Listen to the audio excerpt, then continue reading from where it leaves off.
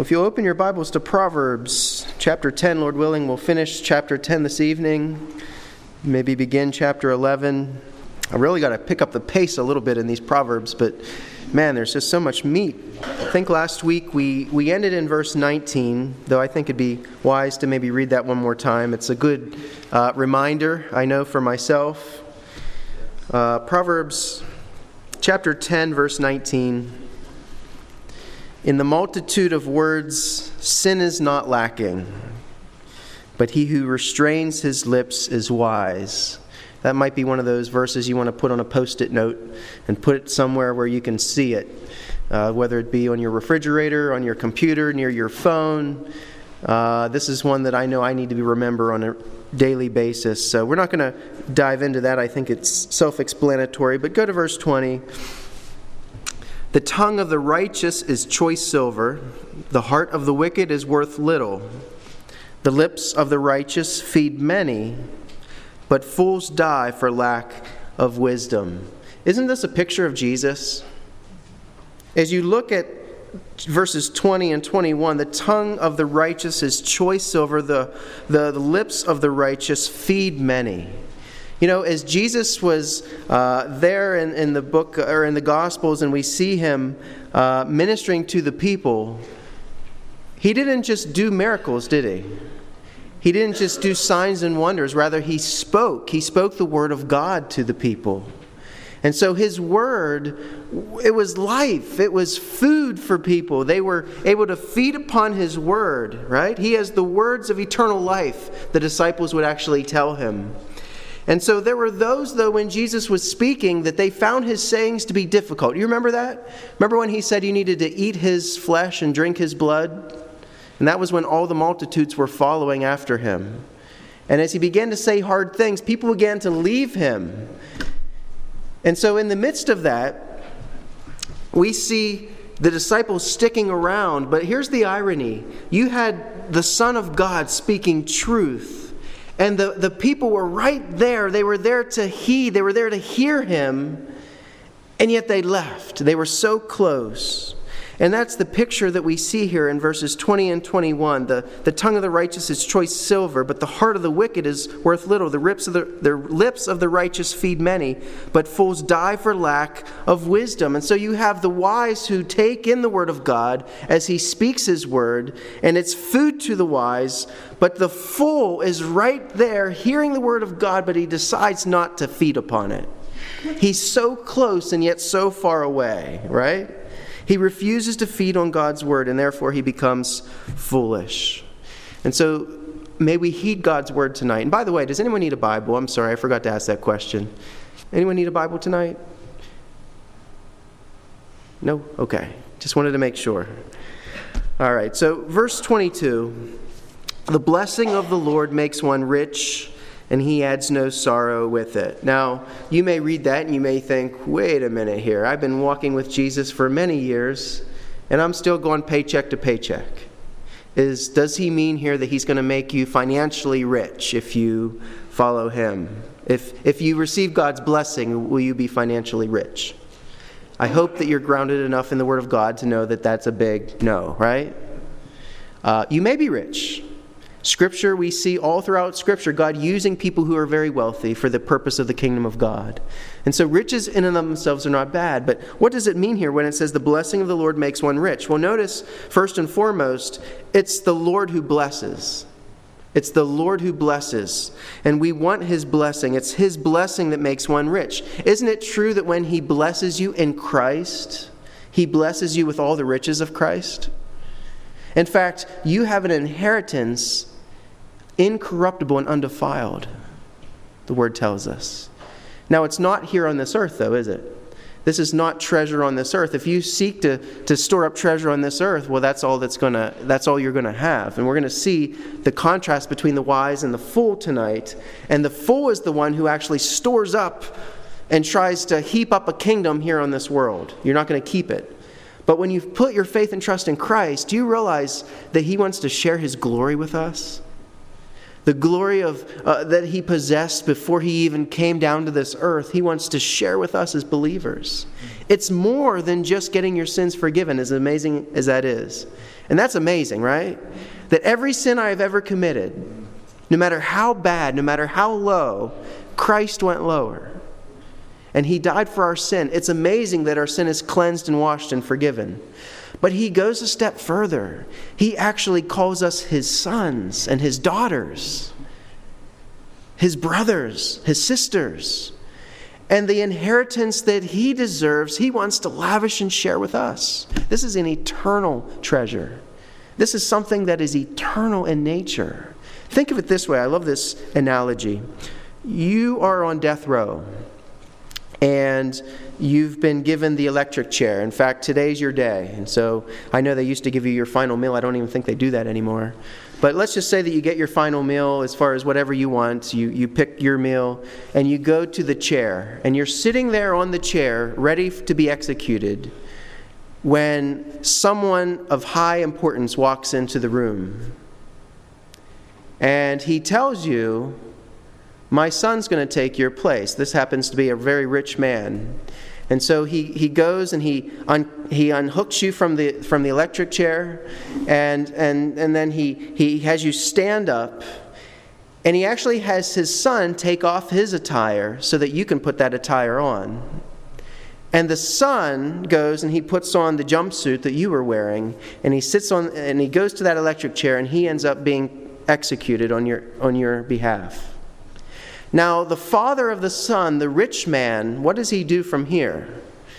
He doesn't just let you go and say, well, have a nice day. I saved your life today. What he does is he says, okay, I have a limousine waiting for you. I want you to come get in the limousine because I have paperwork I need you to sign. Because as of today, I've adopted you as my son. And as my son, you now stand to inherit all of my treasure. See, what Jesus did for us at the cross, He forgave us of our sin. He took our place as that son sat in that chair on our behalf. But it goes beyond that.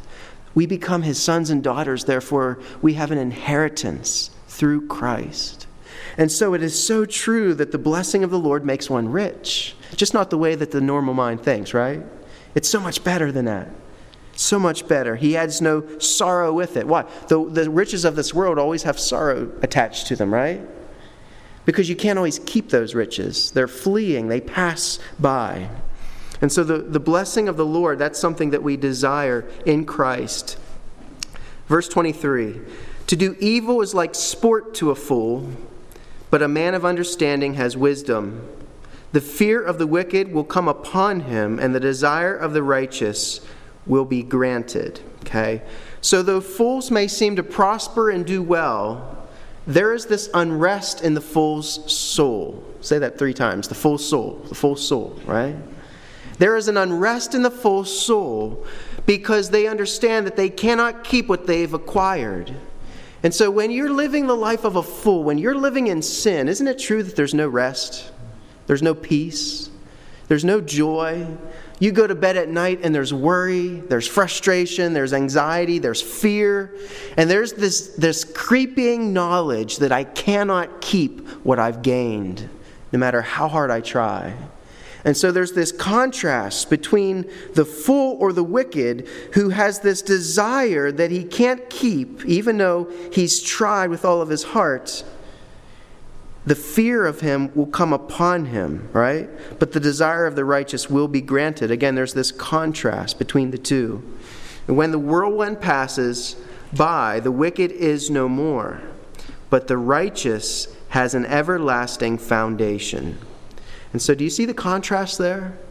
Even though the wicked may seem to prosper, and they may seem to be doing really well. They're driving the fancy cars. They're living in the 5-star, house. They have all the clothes, the Armani this. They got the fancy stuff, They may seem to be prospering. They may have people under them. But at the end of the day, the righteous are the ones who have an everlasting foundation. And we're going to see as we go through these Proverbs, there is a day of judgment, isn't there? And that's why it's so important for us to have a foundation that's in Christ.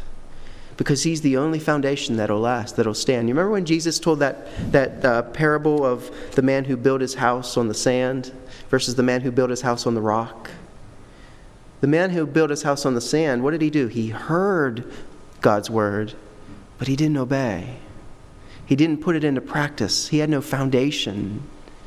But the man who heard his word and listened to it and obeyed, he built his house on the rock. When the storms came and the winds blew, his house remained. And again, it's a picture of God's judgment. When his judgment blows through this world, the righteous will stand. Why? Not because of our own righteousness. We learned this last week. It's not because of our own righteousness, right? I have no righteousness. The only righteousness I have are bloodied rags, the hand of God. That's it. Lord, here's my bloodied rags. Will you accept this? No, it's righteousness from Christ, his righteousness. And because he declares me righteous in Christ, now he tells me by his Spirit through his word, live it out, son. You're free. Now live out that freedom.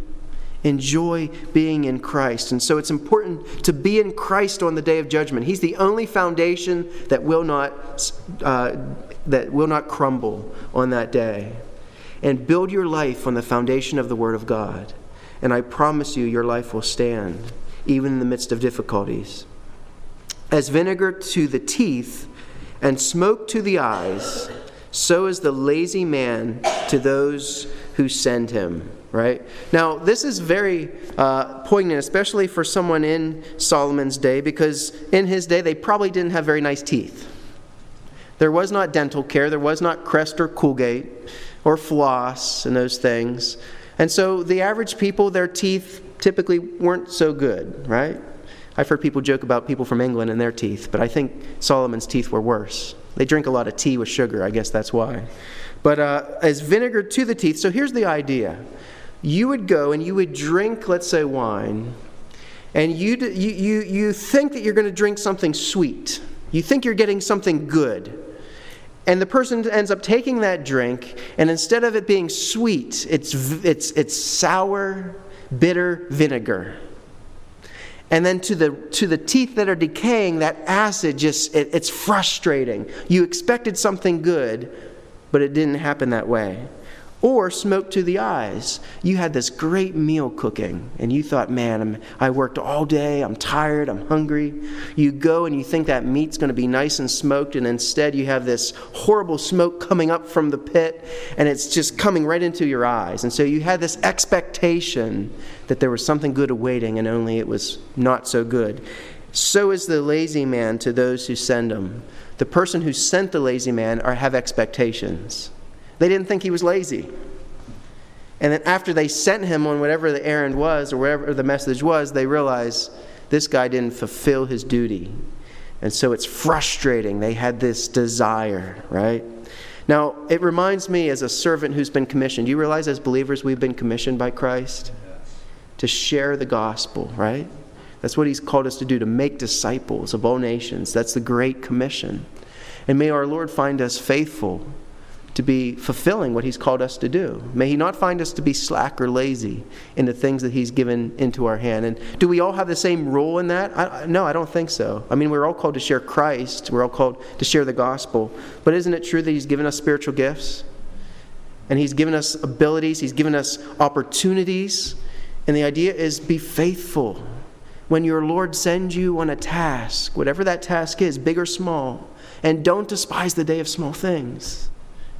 Because when you're sent on a task, guess what? I guarantee you this lazy guy here, he was probably not sent on the greatest task known to the king the very first time. He probably would have had to show himself faithful so that he would be entrusted with more important tasks, more important errands, more important commissions. And so be faithful with the little things, the things that maybe we think are insignificant. Lord, I want to be this, but I'm just this right now, Lord. Be faithful with those things. Don't take them for granted. Don't be lazy on the things. Sometimes I find myself, I'm focused on the things I don't have instead of focusing on the things I do have. And when I focus on the things I don't have, it causes me to be lazy toward the things that I actually do. right? It takes my focus off of what Christ has called me to do. Whatever that is, it looks different for every one of us. And isn't that the enemy's tactic? Isn't that one of his great tactics, to divert our attention away from what God has put right in front of us? It's right here. He's given me this task to do, and I'm focused on everything else. And I get distracted, I get upset, I get frustrated, I get anxious.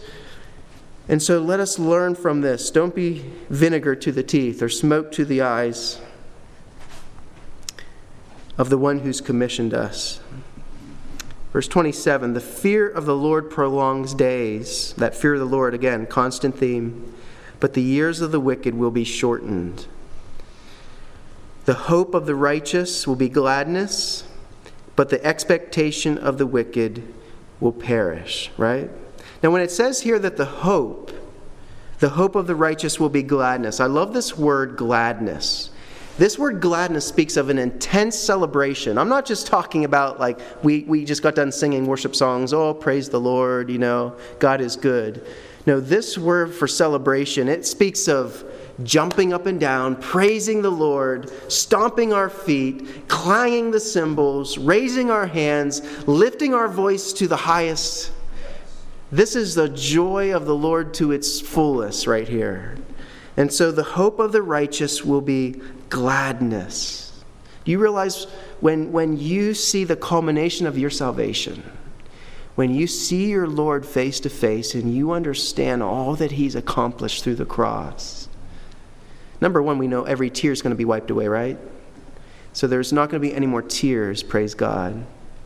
I don't know what He's going to do with the memory, but somehow the tears are going to be washed away, and I believe that also is symbolic of our memories as well. But there's something even more. You're going to experience the joy of the Lord to its fullness. Think about it. It says in His presence there's fullness of joy. What's that going to be like when you stand before your Lord and your Savior? And He says, well done, good and faithful servant. Enter into the joy of your Lord. Enter into the joy of your Lord. When you read the book of Revelation and you see the glimpse of the throne room of heaven, is everyone just sitting there like, oh, happy day. Jesus is here. He's in our presence. Praise the King. No, right? You see people bowing down face down before the throne of God, singing, worthy is the Lamb. That is a joyful worship of Christ. That is our hope, right? Well, and listen, when the Bible speaks of hope, please understand, it's not like we use the word in English, like, oh, I sure hope tomorrow the weather's not bad. No, this biblical hope is a confident expectation. A confident expectation in the Lord. And so this is our hope, gladness, and we have this fear of God. It prolongs our days, but the years of the wicked will be shortened, of course. And the expectation of the wicked will perish. Everything the wicked are holding on to, they're not going to be able to hold on to it at the end of the day. They're grasping for it. You ever see someone who doesn't know the Lord as they're dying? They're trying to hold on to this life. It's a sad thing to see someone who doesn't know Christ grasping for life because they have no hope. They don't have that security in Christ. They don't have that anchor for their soul. The way of the Lord is strength for the upright, verse 29. But destruction will come to the workers of iniquity. Similar theme, right? The righteous will never be removed, but the wicked will not inhabit the earth. And no doubt this is speaking of the kingdom of God, the final kingdom, right? You know how we pray, Lord, not your kingdom come, your will be done on earth as it is in heaven? We're praying for the kingdom of God to come, right? We realize we've tasted of the kingdom. We have His kingdom in us, in our hearts. Christ dwells in us. So we've tasted of the kingdom.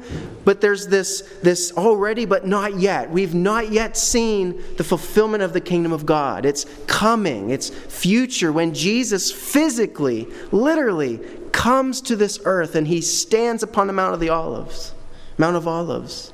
And He sets up His kingdom in Jerusalem. You realize He has a literal kingdom that He's going to set up? And it's why? Because it's promised in the Old Testament. He has to sit on the throne of David. It's promised to Israel. And it's promised to all the nations, because all the nations are going to flock to Jerusalem to worship the Lord. And so Jesus is coming to set up his kingdom. And as believers, guess what? If the Lord returns, first of all, we'll be raptured and we'll come back with him. Isn't that cool? We will come back with the Lord as he establishes his kingdom. But the wicked will not be able to partake of the kingdom of God. They will be cast out of the kingdom. And so this is a joy of us as believers. We will not be removed. Notice it says the righteous will never be removed. I love that. Not maybe, He doesn't leave us hanging like, boy, sure hope we're not going to be removed, man. You're doing okay today, but, tomorrow you better watch out. The righteous will never be removed, but the wicked will not inhabit the earth. The mouth of the righteous brings forth wisdom, but perverse tongue will be cut off. The lips of the righteous know what is acceptable, but the mouth of the wicked what is perverse. Similar theme. Let's go to chapter 11. Dishonest scales are an abomination to the Lord, but a just weight is his delight. Now these scales that they used, or balances, they were made of these two pans of a scale. You've probably seen them in our judicial system, right? You have the two pans that would be used. And those two pans could actually be adjusted by using pans of different weights. Okay? And so what some people did is they actually kept weights in their pocket or their purses, and they would use their weights to test to see if the merchants were using honest weights or not. But not everyone had that luxury of having those weights. And so you had deceitful people who of trade who carried different weights. Go figure, right? And so they would use heavy weights, not talking about wrestlers, right? They would use heavy weights to overcharge when selling. Or they would use lighter weights to use when buying. Makes sense. You want to buy more for less and sell more for more. And so they were shysters. They were money handlers. They were people just like what we deal with today. Nothing's changed. We have people who try to get money from us in all different ways today. They call you on the phone with a certain accent, right? No, I won't go there. I'm sorry. Sometimes I like to have fun with those calls. You ever have fun with them? Yeah, I'm bad. I'm sorry. But it was all about making a quick buck. It was all about ripping people off at the expense of others. Now, here's the thing. One may think, well, it's not that big of a deal. What's a couple cents? I mean, if it's just off a little bit, I'm just tipping a little bit, I deserve it. And isn't it true when it comes to any kind of sin, can't we rationalize and justify? And we can come up with a million excuses of why this is okay for me. What I found is that I don't like other people to do those type of things to myself. But I usually can rationalize and justify my own sin when I'm left to myself. But here's the thing. What we see from this text is God is concerned about this, isn't he? He's concerned about these unjust scales. It's an abomination to him. That's a big word. That's not a little word like, yeah, he doesn't like it. He's not very fond of it. Kind of like you're not fond of certain types of food. No, it's an abomination to him. He is concerned down to the very ounce. That's how much interest he takes in our relationships with other people and how we treat one another, how we serve one another. Now, what's the ultimate issue here? Is it the scales that he's really mad at? Is he going to take the scale and curse it and stomp on the scale itself? Now, what's the issue? The issue is the heart.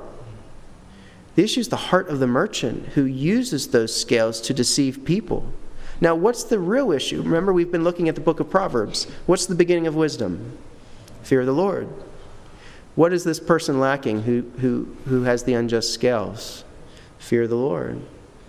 See, this person's living as if God doesn't see. And he thinks that he can get away with it, or she thinks that she can get away with it. And for a time, sometimes it feels like we can, right? Because God is patient. And there's a time where it seems like we can get away with things. And it's like, well, maybe the Lord's condoning this, He hasn't shot me with a lightning bolt. He hasn't, caused me to just fall over dead. Maybe he's okay with what I'm doing, even though I know it's wrong. But don't mistake the patience of the Lord for him being okay with it, right? No, it says here it's an abomination to him. The reality is he can see, right? See, the fear of the Lord is understanding God sees everything. He sees everything. Even if I rob someone from a couple cents because I've changed my scales just a little bit in my favor, he sees everything. And we may be able to scheme other people, but we cannot scheme him. We cannot trick him. He sees it all. When pride comes, then comes shame. But with the humble is wisdom, right? We come to our friend pride here. We've hit pride pretty hard, I think, in Philippians as we looked at chapter 2. But pride is having an exaggerated opinion of oneself. An exaggerated opinion of oneself. You ever struggle with that? No. I know everyone here is the epitome of humility. But it's having an exaggerated opinion of oneself. Think about it this way. Therefore, it's believing a lie about oneself. It's not seeing myself in reality. Especially if you talk about the fear of the Lord. When people encounter the Lord, or not even the Lord, when people encounter his messengers in the Bible, just angels, what are people's responses just to angels? Fall on their face, and many times actually start to worship until they're stopped, right? Don't worship me, I'm just the messenger. See, in the presence of God, in the presence of holiness, there's this acute awareness of our sin. And Isaiah is the great example, right? Woe is me. I'm undone. I'm a man of unclean lips, and I dwell in the midst of a people of unclean lips. Why? Because he caught a vision of the Lord. He had a right view of God. He had a fear of God in his face, in his presence. He understood God as he is. But to have pride is to believe a lie about oneself. And isn't it true that the father of pride is the one who fell, Satan himself? And in his pride, he thought that he could be exalted above the Most High. He thought he could receive the honor and the glory that only belonged to God alone. See, he believed his own lie. Isn't that sad? He's the father of lies. He's the originator of lies. And he somehow believes his own lies. I believe that, even to this day. Somehow, he knows what the Scripture says, right? We know he quoted it to Jesus, verbatim, just out of context, obviously. But he knows the Word of God. He knows the Scriptures. I believe he knows Genesis very well, and I believe he knows Revelation very well. And guess what? That's why he hates those two books. You realize that there's more attacks on Genesis 1, 2, and 3 than almost any other scripture in the Bible for a reason? Because why? Who's condemned there? He is. Right from the beginning, he's condemned, right? And guess what? In the book of Revelation, what's it tell us? Oh, wait, lake of fire.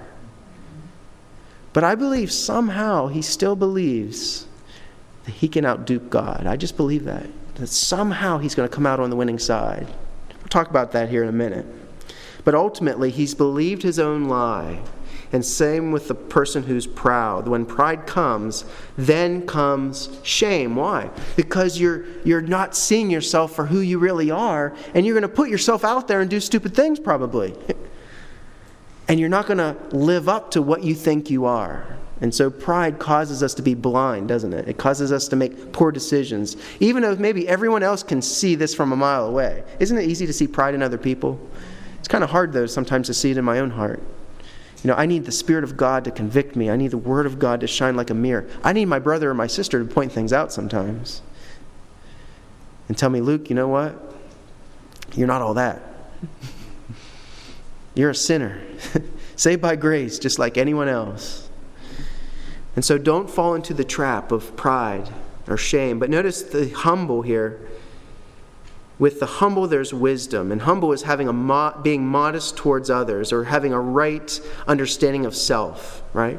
And in God's economy, those who exalt themselves will be humbled, and those who humble themselves will be exalted. Another way of thinking of it is every valley shall be raised, and every hill will be brought low. And so in God's economy, it's the great switcheroo. It's the opposite of the way that the world functions, right? If you want to be great in the kingdom of God, be a servant. Don't seek after titles. Don't seek after positions. Be a servant. Wherever God puts you, whatever He gives you to do, be faithful. Serve Him. Serve the people that God has placed in your life. Be faithful with a little bit. Be humble. Have a right understanding of yourself. Right? Anyone ever clean toilets and just sing praises to Jesus while you're cleaning toilets? Isn't that an awesome feeling? I remember as a new believer just cleaning toilets in the church and thinking, this is awesome, right? I need some of that still. I need that humility of a new believer. Because as a new believer, you realize, man, my life was a wreck and Jesus saved me. I am a sinner. I have nothing to offer God. And then somehow we get this understanding of the Word of God, and then pride, right, knowledge puffs up. We begin to think that we're something when we're really nothing. And so with humble, there's wisdom. Verse 3. The integrity of the upright will guide them, but the perversity of the unfaithful will destroy them. And so those who put the Lord first, they submit to His Word and rely upon the Holy Spirit, will live a life that would be considered upright, right? And such obedience has definite blessings even on this side. You realize when you obey the Lord, there is a priceless internal freedom that you have as a believer that no one can take away from you. There's the externals that we spend so much time on as Americans, but isn't it the internals that are priceless? Freedom, peace. I wouldn't trade the peace of God for anything in the world. The joy of the Lord, the freedom that Christ gives us. There's blessings for the upright, and the integrity will guide them, but perversity of the unfaithful will destroy them. That those things that we think bring life will bring death ultimately. Verse 4, riches do not profit in the day of wrath, but the righteousness delivers from death. And so again we have this day of wrath, this day of reckoning, this day of God's coming judgment where He will pour out His wrath on a Christ-rejecting world. And this is a burning wrath that devours all sin, all perversity, all wickedness, and nothing unclean will remain. Please understand, this is a burning with fire, right? He judged the world the first time with water. He gave us that beautiful, glorious rainbow as a symbol of the fact that He will never again destroy the whole world by water. But there is a coming judgment, and it's not of water, it's of fire. And we understand that the world that we live in, it'll all be consumed, right? All the things that we get tied up in, you ever say that? It's all going to burn. It's all going to burn. You can't keep it. And so His wrath devours all sin, all perversity, all wickedness, right? And riches will be of no avail on that day. God will not be bribed, right? He's not going to be paid off. There may be judges in this world that get paid off and are crooked. There may be people of all different ranks in society who you can buy if you have money. But God will not be swindled. He will not take a bribe. In fact, we know throughout Proverbs it says He hates those who take a bribe. And so there will be a day of reckoning.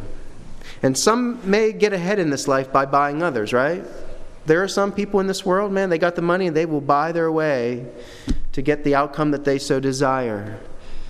But be sure in the day of God's wrath, your money will perish with you. Especially in the context of this, the money that's gained by exploiting others, right?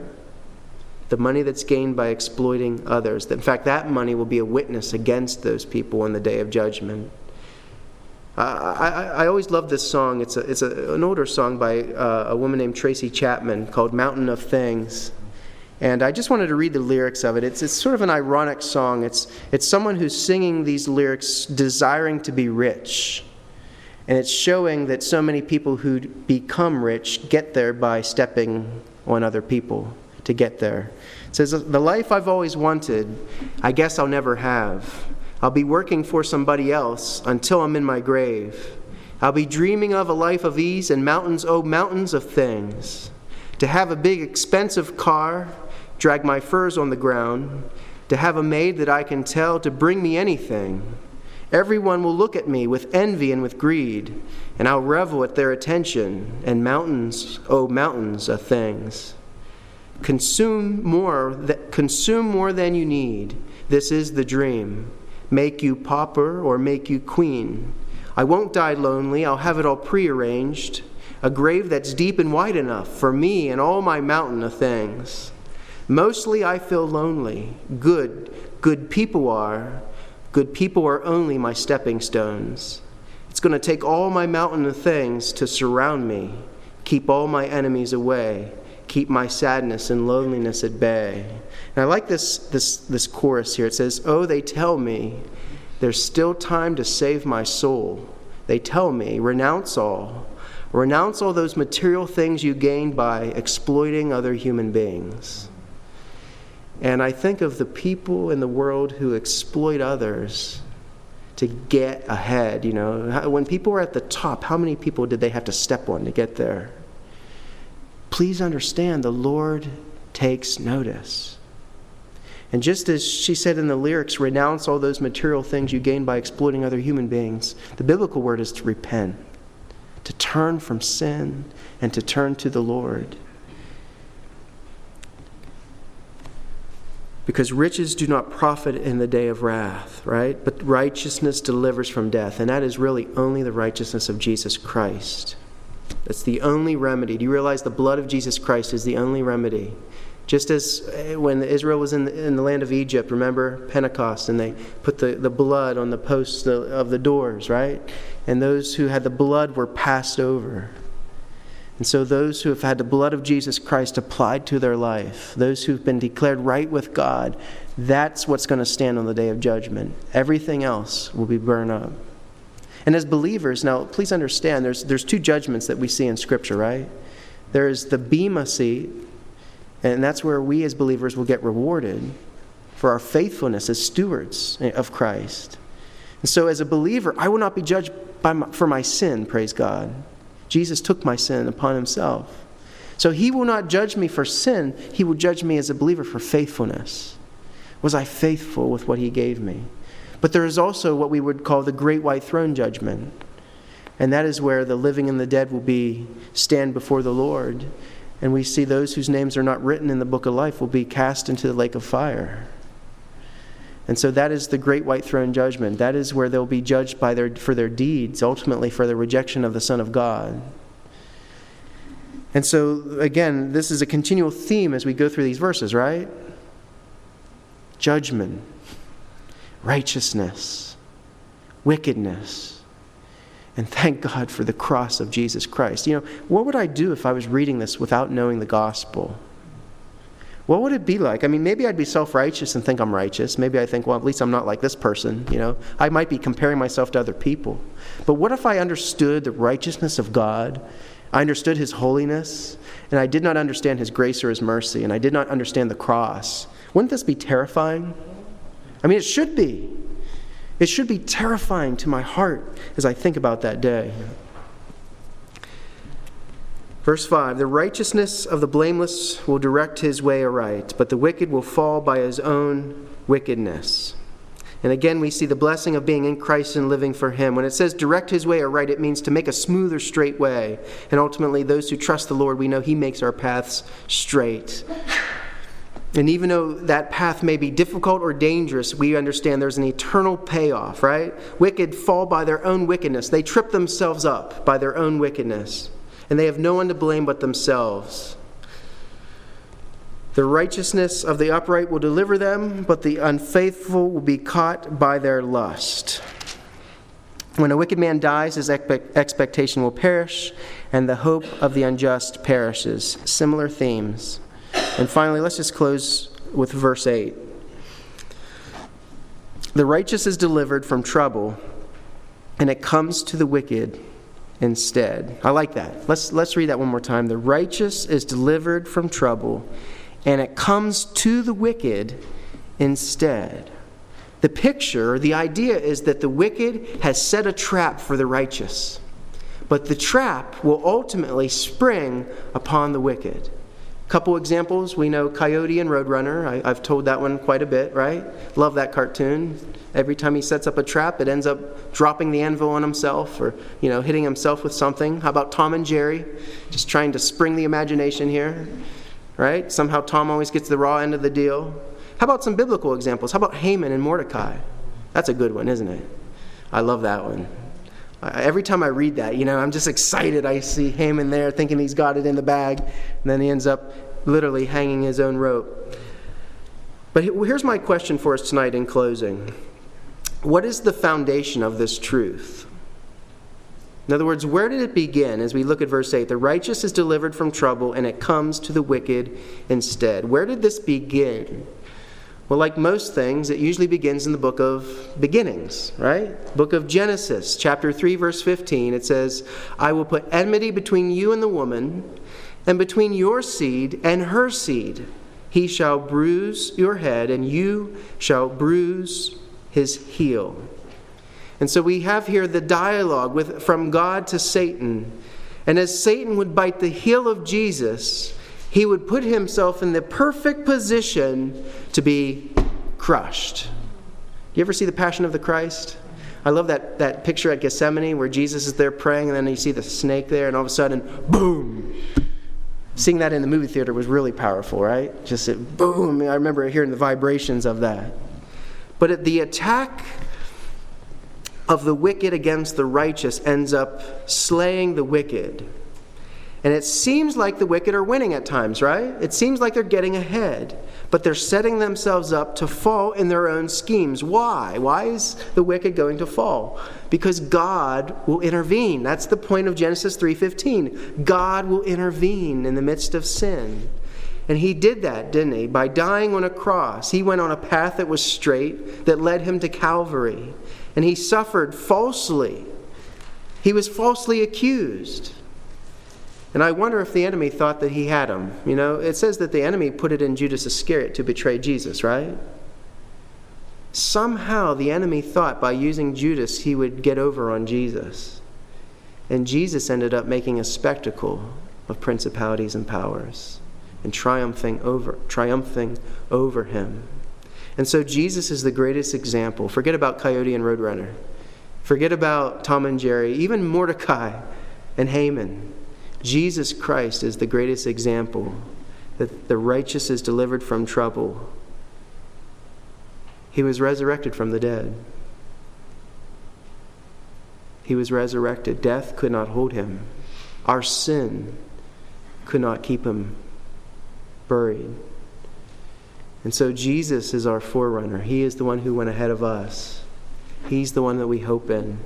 And because of him, the righteous is delivered from trouble. He set the bar at Genesis, and he finishes up in Revelation. And in Proverbs, he just gives us these little glimpses. Let's pray.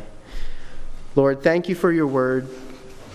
Thank you for the wisdom that you give us as we look at so many themes tonight of judgment, so many themes of temporal and eternal, of holiness and sinfulness, Lord. What a contrast between you and us, between a righteous God and sinful humanity, between a God who is good and an enemy who is wicked.